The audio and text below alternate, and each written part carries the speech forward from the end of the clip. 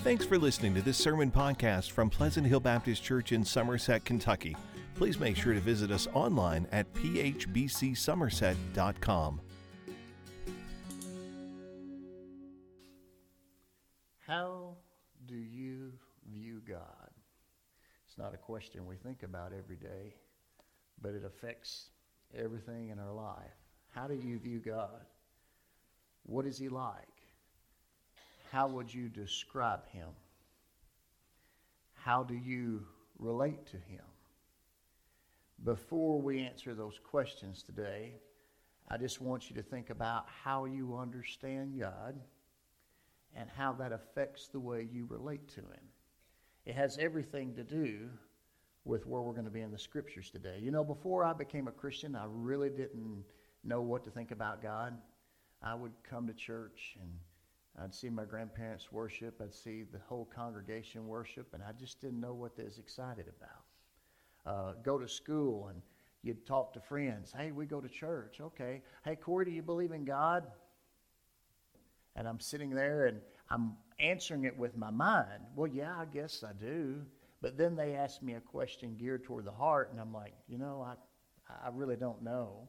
And I guess the thing that lingered in my mind in those days, and even now it still lingers, is can I really know God, and does He care about me? Because I think when you really boil it down, isn't that what we think? Hey, can I really know God, and does He really care about me? And what about the things that we see that we can't explain? What about the things that you and I experience that we don't understand? Like, why do bad things happen to people? Forget about what kind of people they are. You know, you hear the question, why do bad things happen to good people? But why do bad things happen to people, period? And especially people of faith, especially godly people. I mean, you look at Job, and we learn about Job in the Bible. God says at the very beginning of his story, God says that here is Job. He is a righteous man. He fears God. He shuns evil. There's nobody on earth like him. God said that about Job. And then, as Danny illustrated, everything that God gave Job, that quick He took away. In one day, Job lost everything. Cattle, herds, flocks, all of his possessions, and he was a very wealthy man. Not only that, he was blessed with 10 kids. And they were all together, and a natural disaster happened, and all 10 kids died in that tragedy. All of this happened in the same day. Job is minding his business, and all of a sudden here comes a servant. Hey, I want to tell you something. All this bad stuff happened. I'm the only one alive to tell you, and here it is. And it's just one wave after another. 4 different messengers came on just within minutes of each other and gave Job the worst news of his life. He lost everything. He absolutely lost everything. And then after that, he began to lose his health. He had these sores. He was in pain, and he felt alone. He felt abandoned, and he didn't understand why this was happening to him. Now, we've gone through a lot of Job already in the past 4 weeks. We know that he had 3 friends that showed up, and for a week, they just gathered around him and didn't say a word. And then Job spoke. And once Job spoke, since he spoke his mind, the friends decided they'd speak their mind. And they went from having a discussion about, Job, why is this happening, to a debate. Well, God treats the righteous one way and the wicked another way. And that debate grew into a dispute to where they thought that Job had done something really bad wrong and God was punishing him. And finally, Job says, look, I'm tired of talking to y'all. You're not helping me any. I want to take my case to God. I want God to show up, and I want Him to either vindicate me, prove me right, or judge me and put me out of my misery. And at that point, everybody stops. And if you look there at the very end of Job 31, it says the words of Job are concluded, because at that point, they're done talking. And today we're in Job 32. And I will say this, you've got to come back next week because God does show up. And it's going to be good. But today's message is Job 32. And there's this young man named Elihu. And he's been standing around seeing this whole scene. And he's heard what Job said. He's heard what the friends have said, and they've gone back and forth, back and forth, back and forth. And now he's decided, you know what, I'm going to not hold my peace anymore. And Elihu is going to speak. And I like what Warren Wiersbe said. He said, while Elihu said some of the same things as the other speakers, his purpose was different. He was not trying to prove that Job was a sinner, but that Job's view of God was all wrong. Elihu introduced a new truth into the debate, that God sends suffering, not necessarily to punish us for our sins, but God sends suffering to keep us from sinning and to make us better people. And that's what we're going to look at today. So what is your view of God? How do you relate to God? When you think of God, how do you relate to Him? Is He just a benevolent old man on a throne that has this beard that's sort of like Father Time? He's been around for, ages and ages. I mean, how do you, picture God? How do you relate to God? Well, look, if you will, in Job 33. We could look, but we're not. Elihu spans about 4 or 5 chapters, but I want to just focus in on a couple of things that he said. And it's in Job 33.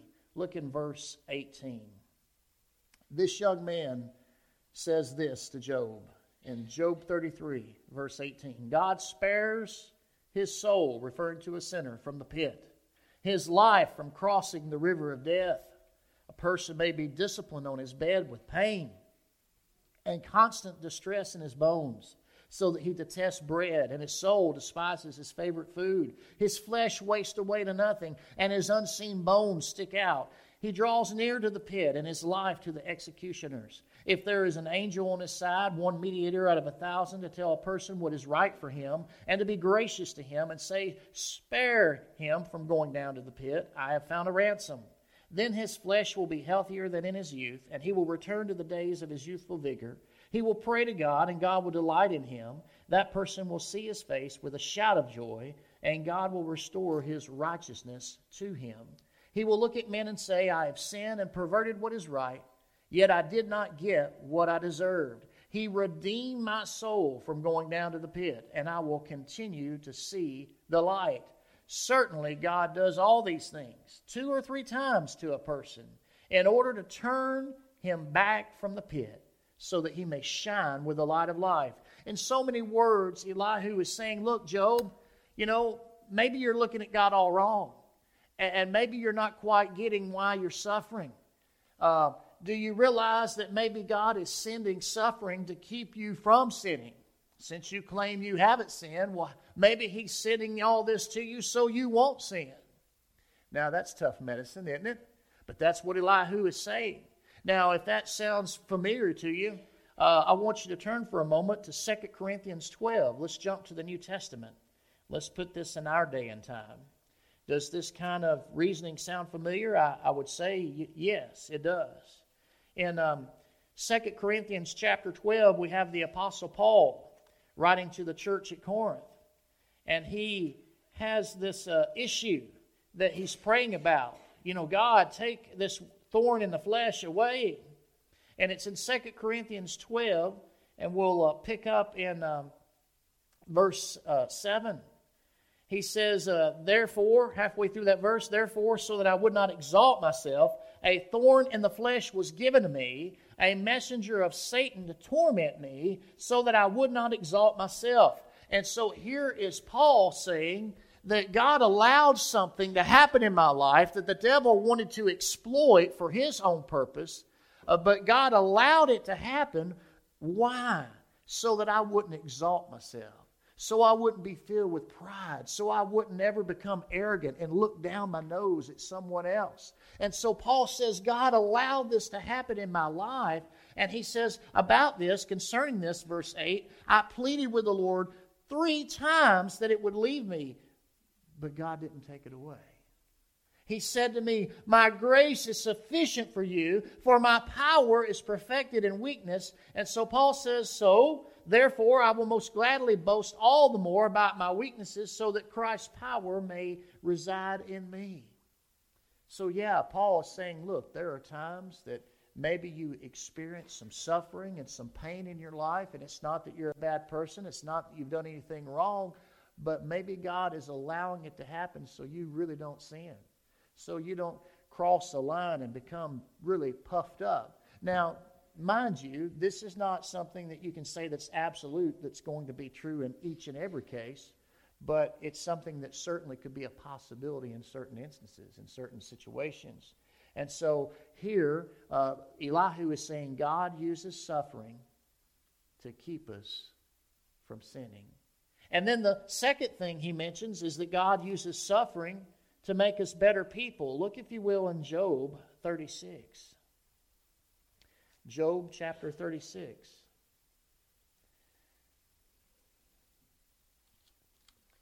And we'll pick up there in verse 8.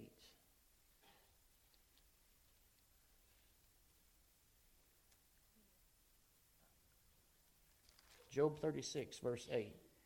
Elihu continues, if people are bound with chains and trapped by the cords of affliction, God tells them what they have done and how arrogantly they have transgressed. He opens their ears to correction and tells them to repent from iniquity. If they listen and serve Him, they will end their days in prosperity and their years in happiness. But if they do not listen, they will cross the river of death and die without knowledge.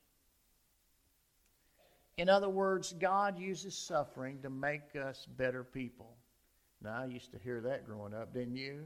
If it doesn't kill you, it makes you what? Yeah, you heard that too. It's tough medicine, isn't it? But it can. If it doesn't kill you, it will make you stronger. God can use suffering to make us better people. It's not what we would choose. I mean, it's not the way I would want it done. How many times have you gone through a situation and you look back at it months later or years later and you go, boy, I don't want to do that again. But then there comes a day when you look back at it and go, I wouldn't do it again, but I wouldn't take anything for what I learned. And that's the takeaway there. In Hebrews chapter 12, we see that principle in the New Testament as well. In Hebrews chapter 12, you know the faith chapter, in Hebrews 11, and then in chapter 12, we're running this race of faith. And in Hebrews 12, it says, therefore, since we also have such a large cloud of witnesses, all the ones that are mentioned in Hebrews 11, surrounding us, let us lay aside every hindrance and the sin that so easily ensnares us. Let us run with endurance the race that lies before us, keeping our eyes on Jesus, the source and perfecter of our faith. For the joy that lay before Him, He endured the cross, despising the shame, and sat down at the right hand of the throne of God. For consider Him, that is Jesus, who endured such hostility from sinners against Himself, so that you won't grow weary and give up. In struggling against sin, you have not yet resisted to the point of shedding your blood, and you have forgotten the exhortation that addresses you as sons. And it's a quote from the Old Testament. My son, do not take the Lord's discipline lightly, or lose heart when you are reproved by Him. For the Lord disciplines the one He loves, and punishes every son He receives. Endure suffering as discipline. God is dealing with you as sons. For what son is there that a father does not discipline? But if you are without discipline, which all receive, then you are illegitimate children and not sons. And furthermore, we had human fathers discipline us, and we respected them. Shouldn't we submit even more to the Father of spirits and live? For they, our fathers, discipline us for a short time based on what seemed good to them. But He does it, that is God, for our benefit, so that we can share His holiness. And then it says this, no discipline seems enjoyable at the time, but painful. And later on, however, it yields the peaceable fruit of righteousness to those who have been trained by it. God can use suffering to discipline us and make us better people. It's not what you and I would choose, that's for sure, but God certainly can use it. And so Elihu is introducing these ideas into the discussion because they went round and round, back and forth, and this thought has not been entered into the equation. But Job won't bite on it. Job won't say a word. Job will just sit there. He's tired of listening to people. He's waiting to hear from God. And yet, the question today is, how do you view God? And that's what I want to look at in the short time we have together today. Because when you begin to look around at life, it doesn't always make sense. Why do some people tend to get away with it and nobody cares and they seem to be just fine? And then you see people that really love God and they're trying to do the right thing and they're just struggling. Maybe they're suffering and there's a lot of pain in their life. And you just look at that and you go, what is wrong with this picture? Why is that? And it can make us question God. It can make us wonder what's really going on in the world. It can really, if it gets under your skin, it can really do a work in your heart and your mind. And so what I want to do for a moment is to help you examine your view of God. And I want to give you 3 questions to help you examine your view of God. The first question is this: who is Jesus Christ? Now, why do I start there? Because Jesus told his disciples, if you've seen me, you've seen the Father. Jesus was the Son of God. And so if we want to understand God, we need to look at Jesus. And so many people really don't know what to do with Jesus. It reminds me of a story in John chapter 4 that I want to mention. You probably have heard the story in John chapter 4 where Jesus went to Samaria and he was thirsty and he went to a well. It was in the middle of the day. And here come a woman at the well. Now, just so you know, that was a little unusual. You might go, well, what's unusual about that? Well, in the Middle East, because it's so hot, you only go to a well early in the morning and late in the evening. You want to avoid the sun and the heat as much as possible. And yet, here it is in the middle of the day when it's really, really hot. And here comes this one woman by herself to the well. That was unusual too. For protection and security purposes, they always travel together. And here she is by herself in the middle of the day, in the heat of the day. And then here's Jesus. And then he does the unthinkable. He talks to her. And you might go, well, what's wrong with that? Well, he was a Jew, and she was a Samaritan. And the Bible tells us in John 4 that they really didn't mix. They didn't associate with each other, the Jews and the Samaritans. The Jews were God's chosen covenant people, and the Gentiles were all of the people that weren't Jews. They were outsiders, and then the Samaritans were considered, a mix of the two. And so the Jews really looked down their noses at the Samaritans. And here is this woman, and she looks at Jesus, and she sees a man. But not just a man, she sees a Jewish man. And the defenses go up. As soon as he says something to her, she's like, what are you talking to me? I'm going to put it in today's lingo. What are you talking to me? You're a Jewish man. I'm a Samaritan woman. Why are you talking to me? And so to her, Jesus is just a man, but he's a Jewish man. That's an X on her list. And then he begins to engage her. He says, if you knew who you were talking to, you would ask me for living water, and you'd never thirst again. Wow. He sees her heart. He knows her need. Matter of fact, he knows all about her story. She just doesn't know that he knows yet. And so, as you read that story in John 4, you will find that he sort of scratched her itch. There's a need in her life, and she's like, you mean I'd never thirst again? You mean I wouldn't have to come to this well? Oh, wait a minute.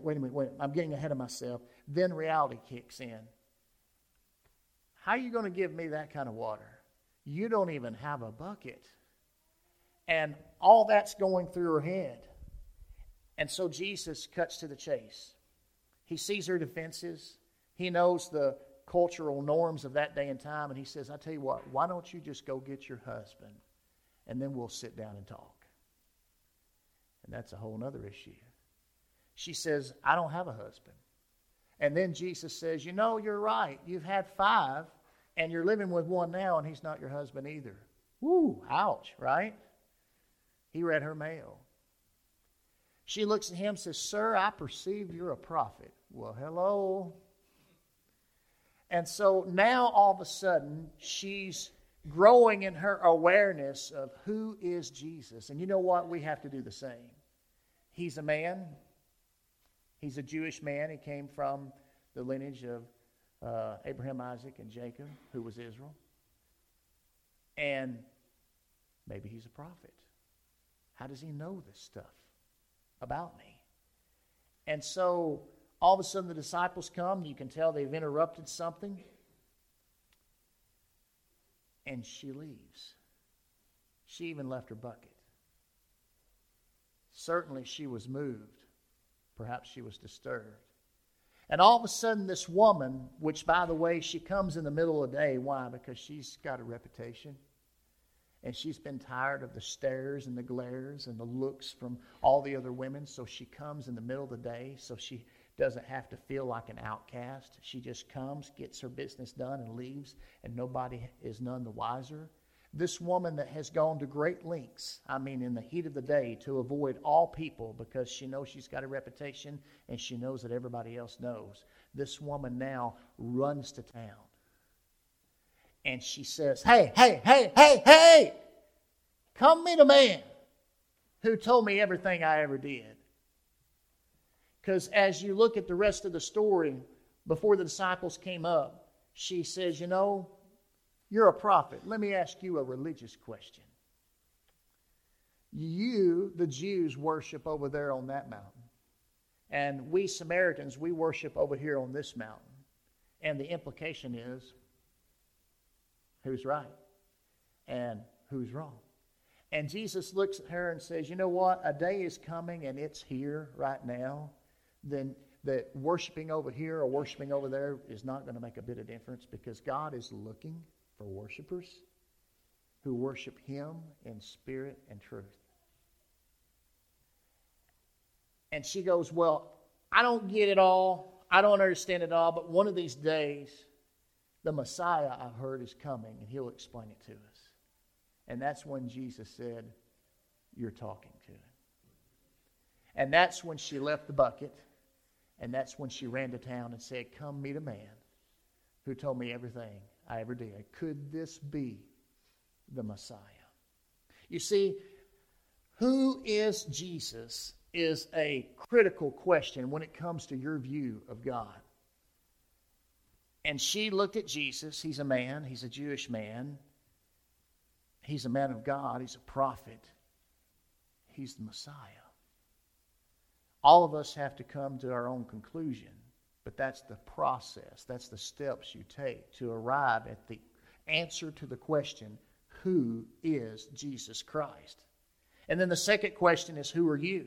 Because once you know who Jesus Christ is, then you're going to be confronted with this awesome, holy God, and you're going to realize not only who He is, but you're going to realize who you are. And He read her mail. He knew every single thing about her. And yet He was offering her a gift, living water. If you drink this, you'll never thirst again. You won't be running to another man. You won't be running to another relationship. You won't be trying to fill it with something else. You'll just be full of God. Who are you? When you realize that God knows everything about you, and yet He still loves you, that sort of makes me tremble. What kind of God who not only loves us, and He knows so much about us, and yet He's willing to offer this free gift? That's just amazing to me. So who is Jesus Christ, and who are you? And the third and last question, based on what Jesus has done for all of us, what are you going to do? What are you going to do? Jesus offered this woman, regardless of her past, regardless of the life she had lived, He offered her something. If you will drink this living water, you will never thirst again. Well, how do I get this living water? Come to me. If you believe in me, then you'll be able to drink from the well of salvation. And the Holy Spirit will just well up in your life, and you'll learn what it means to find satisfaction in God alone. Only Him. And that's what you and I are confronted with today. It goes back to this situation with Elihu and Job. Job had sat with his friends. He spoke his mind. They spoke theirs. They went back and forth. They argued. Nobody could fix anything. They couldn't restore Job's possessions. They couldn't bring his kids back from the dead. It was still a hot mess. And there he is with all this pain and suffering and heartache in his life. What are you going to do? What are you going to tell Job that can fix it? What are you going to do to change what happened? Absolutely nothing. So they quit talking about it. But one question lingered. What are you going to do now? You ever been through a tough situation and you do what needs to be done, and you've got the support, you got the prayers, you've got the love, you've got the family, you've got the friends, and then the unspoken question is, what are you going to do now? What are you going to do? And that's what I want to say to you today. I don't know where you're at right now. I don't know what's going on in your life. I don't know what you're dealing with, per se. But what are you going to do now? Before you answer that question, how do you view God? Do you believe He's for you or against you? Do you believe that He loves you? Do you believe that He sent His Son to die on the cross for your sins? Do you believe that He knows everything about you? And believe it or not, He loves you anyway. Just like that woman at the well. He knew everything about her. He loved her anyway, and He offered her something that could change her life. It's changed mine. It's changed many of y'all's. I want to wrap this up. In John 4:39, as Paul Harvey would say, this is the rest of the story. The woman runs to the town and says, "Hey, come meet a man who told me everything I ever did." What happened there? The Bible says in John 4:39, now many Samaritans from that town believed in Jesus because of what the woman said when she testified, "He told me everything I ever did." So when the Samaritans came to Jesus, they asked Him to stay with them, and He stayed there 2 days. And many more believed because of what He said. Not what she said, but what He said. And they told the woman, "We no longer believe because of what you said, since we've heard for ourselves and know that this really is the Savior of the world." Even for Samaritans. Isn't that good? Today, you've got a decision to make. What are you going to do? You may be going through suffering. You may be going through sorrow, and you may be wondering, why? Why me? Why now? What for? How come? All these questions are going through your mind. And maybe you've had your powwow with God. Maybe you've had your discussions about it. Maybe you've had your debates, and maybe you've even had some crosswords with some friends that really meant well but didn't really know what to say, but they tried. The real issue is not you and your friends. The real issue is you and God. How do you view God? And before you answer that question, realize that Jesus said, "If you've seen me, you've seen the Father." And He loves you. He was a man, He is a man, but He's so much more than a man. He is the Messiah, the Christ, the one that God promised. He came, He lived, He died. He lived the life that we should have lived. He died the death that you and I deserve. He took our place. 3 days later, He rose again, and now He offers the free gift of eternal life to anyone who's willing to come to Him and trust and follow Jesus. And He offers the gift of living water. And when you drink from His well, you'll never thirst again. That's His words, not mine. Maybe today you need to quit asking why, how come, what for, and come to the one who, as Steve said, when you can't trace His hand, you can trust His heart. Because God is a good God, and He loves all of you so much. There's going to be times in life you go through things you don't understand. And you know what? Why is a great question, but it's a foxhole too. It'll get you sinking deep in muck and mire, and you can't find a satisfactory answer. Why? Why this? Why now? How come? What for? Ultimately, I don't mean this wrong, but who cares? There's so many things in life that we can't explain. There's so many things in life we don't understand. But don't miss the meaning of the big picture. There's a God in heaven who loves you. and he sent his son Jesus to die for you. What are you going to do with that?